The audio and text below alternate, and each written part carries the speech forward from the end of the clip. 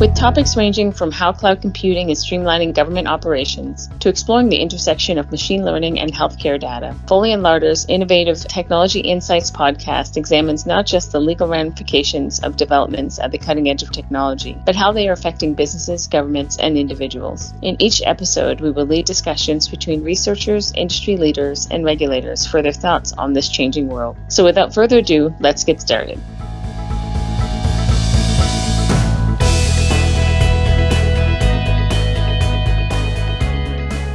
Welcome, everyone. My name is Natasha Allen. I am a partner in Foley's Silicon Valley and San Francisco offices and the co-chair for AI within the innovative technology sector. On today's podcast, we'll be discussing AI in healthcare. Joining me to provide their expertise on the topic are Jeff Elton. Jeff is the CEO of ConcertAI, an AI SaaS solutions company providing research solutions and patient-centric solutions for life sciences, innovations, and the world's leading providers. Prior to joining ConcertAI, Jeff was the managing director at Accenture Strategy, Patient Health, Global Chief Operating Officer, and SVP Strategy at Novartis Institutes of Biomedical Research, Inc. Welcome, gentlemen. Thank you very much, Natasha. Thank you for joining me today. So let's just hop right into it. So similar to many industries, AI technology will have a great impact on healthcare, the healthcare industry. However, I've read that there are some challenges with regards to the implementation of AI in healthcare. And I was just wondering, Jeff, do you have a perspective of do you think AI adoption in healthcare is lagging? So I think it's hard to say whether it's lagging. It's certainly advancing.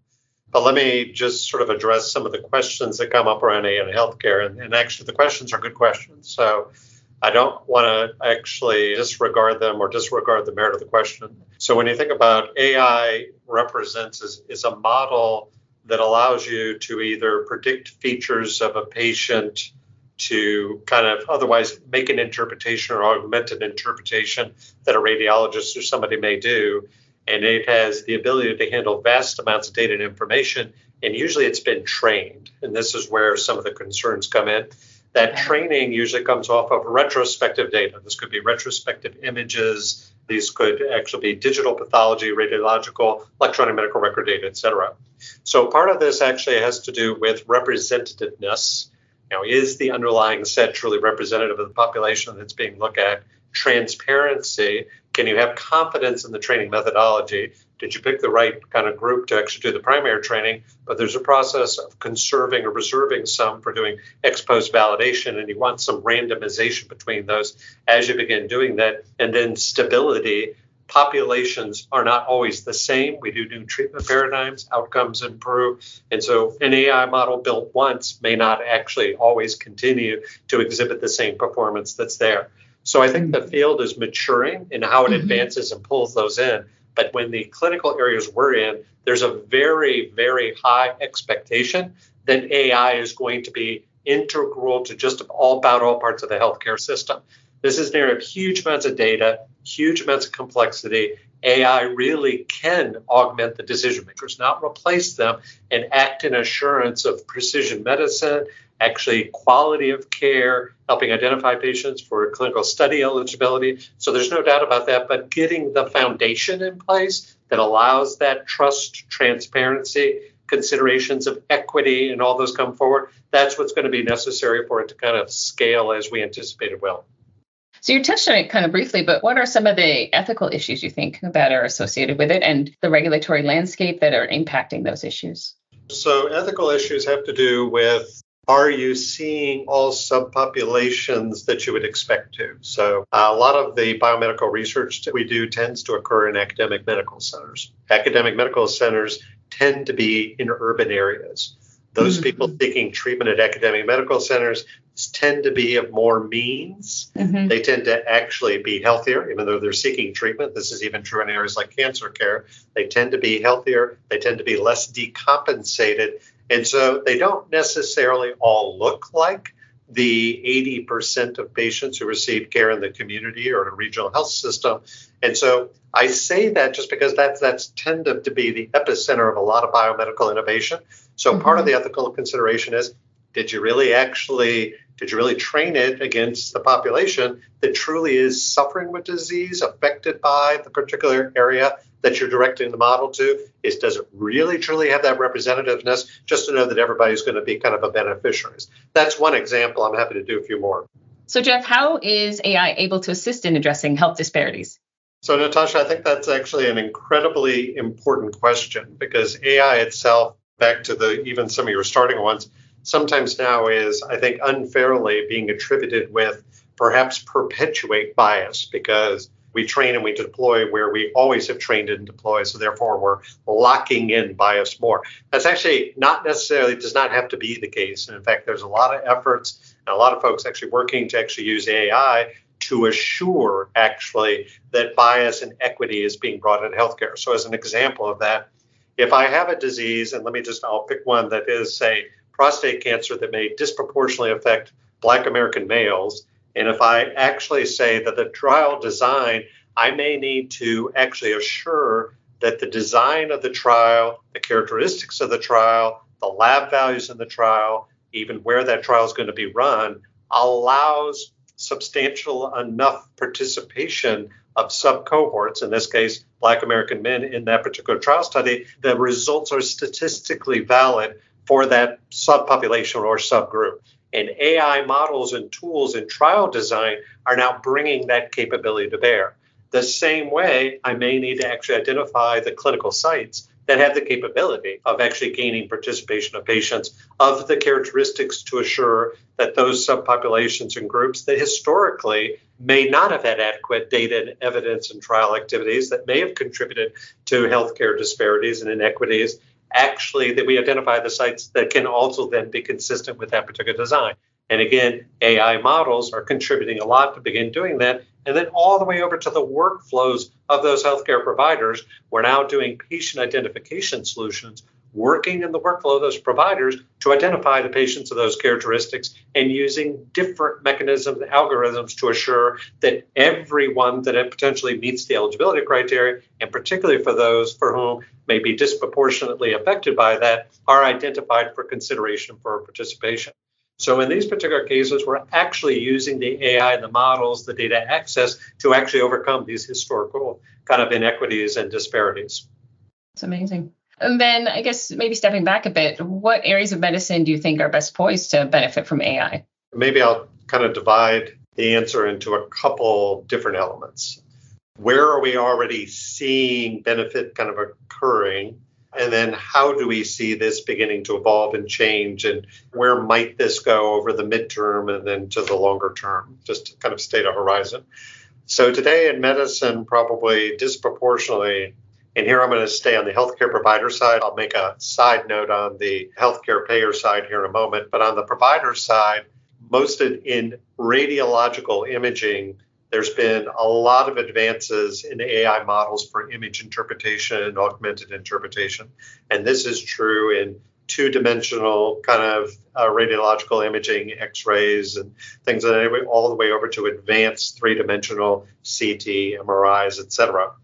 And here, AI actually can perform lots of different roles. So not only do I have an image, but I can do image pre-processing. I can use it to clear and clean up features of the image that then allow AI models to do a more effective job. Why is this important? I mean, we do have radiologists and other things out there. Well, it's important for a lot of different ways. One is radiologists are actually becoming in shorter supply. So there's a practical consideration, just the number of new radiologists going into practice versus those retiring versus the demand on it. It's the balance not in the direction that you'd really like it to go. Second, AI models don't get tired. And so they can actually work as part of primary diagnosis to actually assure that features are presented to the radiologist for their acceptance, and they don't always accept, but for their acceptance, et cetera. They can also be used for ex post secondary reviews where radiologists may go through and do many, many reads, but to go through and do secondary evaluations, just to make sure that any features that were there weren't missed and then can be represented or flagged or kind of brought up. So there's a strong contribution to quality. Longer term, we kind of see radiological images is going to continue to do that. There's open architectures coming into that area. That's going to move over to digital pathology because many of the same model-based approaches will actually work there. So these are digital slides coming from anatomical pathology on different platforms, but you'll start seeing technical convergences around that. The next layer that occurs is we will start connecting electronic medical record, other data types to these imaging data. So electronic medical record, so if I have a non-small cell lung cancer patient, I'm going to do an image interpretation, but I'm also going to bring in portions of the medical record, molecular data, and the integration of those two is further going to aid the accuracy. And now what I'm going through is not just the reading of the actual image, I'm actually beginning to go towards selection of the treatments or the clinical trials that the patient may meet the eligibility for. I'm stopping short of saying this isn't clinical decision support. These are very narrow, purpose-built towards very specific clinical architectures. And that's actually a very important feature because the way that AI is going to kind of continue to go through healthcare is it's like a pointillist painting in the sense that you're going to get lots of very small aperture solutions done with exquisite precision that together start to continue to provide ever more functionality in supporting the decision making of those particular clinical teams and making sure they don't miss features, identifying who's responding and not responding. So eventually this will start to interconnect across data types, and that data types will start to interconnect the different clinical disciplines, and that will actually come up into a decision architecture that actually will be used by those different disciplines. And in fact, increasingly, clinical data sources, electronic medical record data sources, will actually have a little less utility. There'll be a place of storage of data, but these smarter, intelligent layers that actually are able to integrate across multiple modalities of data and these models is actually what's going to start driving greater quality levels, productivity levels, and much higher precision, and actually, as we're predicting, much better outcomes for the patients. That's very, very good. So let's talk a little bit about ConcertAI. How is ConcertAI using AI in its company?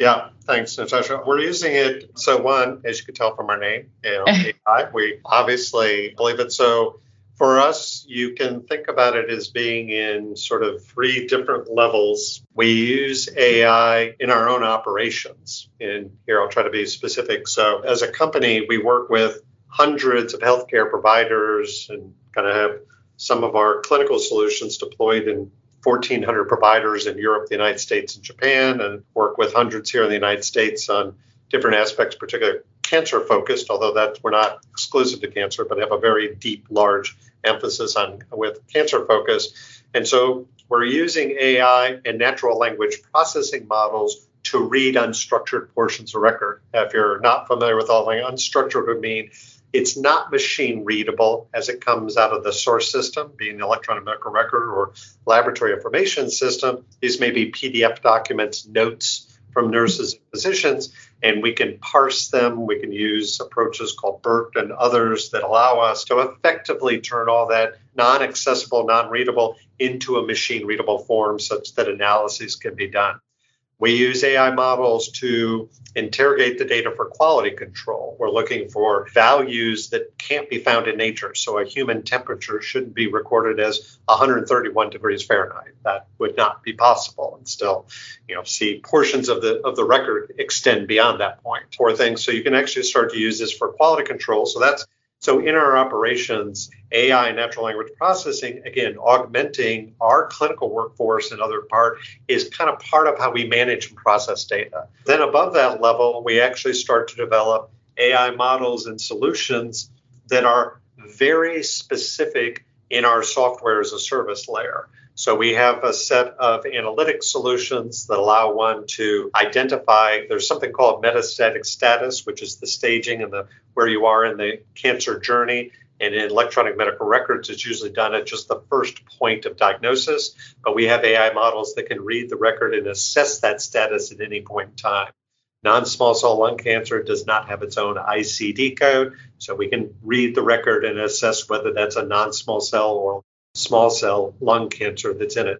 All the way up to some fairly complicated of predicting outcomes, predicting response. So that's in our kind of analytic environment. We have clinical trial design tools that actually go back to actually assuring that clinical studies can be designed robustly, minimum of burden, minimum of bias, overcome, as we discussed before, some aspects of health equity.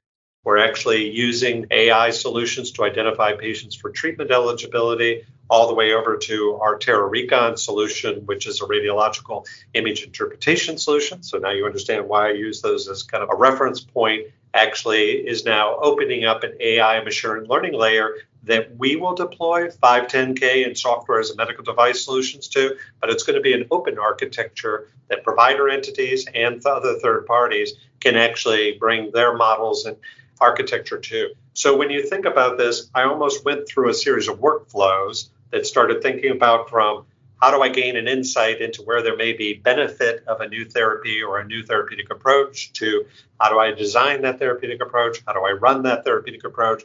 How do I find patients, run the trial, interpret the trial, now do clinical diagnosis? So we think of ourselves as kind of going through that end-to-end flow, and we think of ourselves as trying to bring together vast amounts of data of different types to different decision makers, orchestrating that in a way that aids their efficiency and effectiveness on things in ways that weren't possible before, but deeply partnered with those biomedical innovators and healthcare providers. And we're kind of nestled in between those two ecosystems. So that's what drives a lot of what we do. We have 150 actively deployed AI models in production in the different solutions that we're kind of deploying today.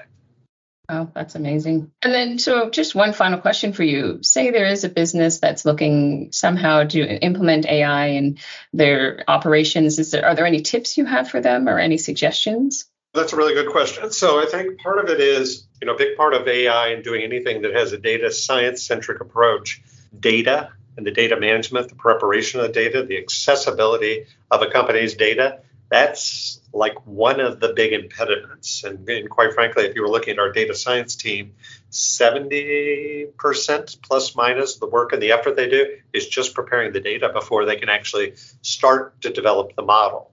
So really, for a lot of organizations to sort of think about taking a data science AI and starting to bring intelligence into their enterprise, a lot of it's going to have to be concerned with where are those data? And historically, large enterprise applications locked down data into these functionally aligned pieces of infrastructure. Whereas a lot of what we want to do in AI machine learning is we want to actually bring new workflows. So we actually want to collapse things, and we want to aid efficiencies, and we want to bring intelligence that orchestrates functions in ways that are not siloed. So part of that actually is overcoming that in the data architecture at that foundational level. And then the next part of it is some rules and principles internally. You need a different governance model when you're actually deploying kind of your models. Where are they deployed? Which ones are in use? Where are they in your workflows? Which ones continue to be valid? You almost want to have a discrete decision-making process of where I'm going to model, where I'm going to deploy, how I'm going to validate, how I'm going to release, and how I'm going to manage it on an ongoing basis. That's true whether I'm a provider, a corporate entity, a research entity, it doesn't matter. Some of that same aspects is kind of in there. And then the last part is anticipate and allow that as you can change workflows, bring that intelligence, bring that orchestration, allow then and look for how the organizational model itself can now be a beneficiary of some of these new efficiencies and new ways of working and intelligence ways of working. So you may find that the legacy operation, which was much more sequential, may not kind of look the same. So, but that doesn't have to be a first order effect. That can be a second order, but you do need to start with that data and that kind of hierarchy bringing on top. Our personal view, though, is we see tremendous value. We see it in our own organization, and we see it in what we're capable of bringing to our customer base. That's amazing. Thank you so much. I appreciate you taking the time to walk through us with discussing how AI is used and can be used in healthcare and some of the benefits and some of the things that need to be improved. Really appreciate your time. Thank you, everyone, for joining us. Until next time.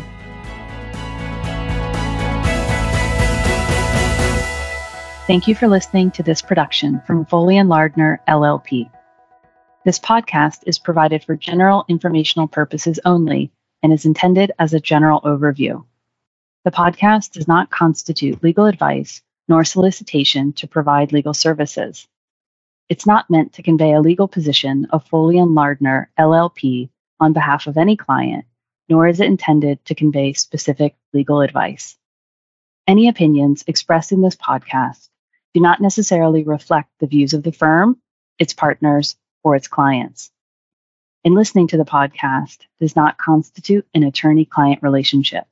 The listener should not act upon this information without seeking counsel from a licensed attorney. Foley makes no representations or warranties of any kind, express or implied, as to the content of the podcast or to its accuracy or completeness, and accepts no responsibility for an individual who acts or refrains from acting based on information obtained from the podcast. In some jurisdictions, the contents of this podcast may be considered attorney advertising. If applicable, please note that prior results do not guarantee a similar outcome.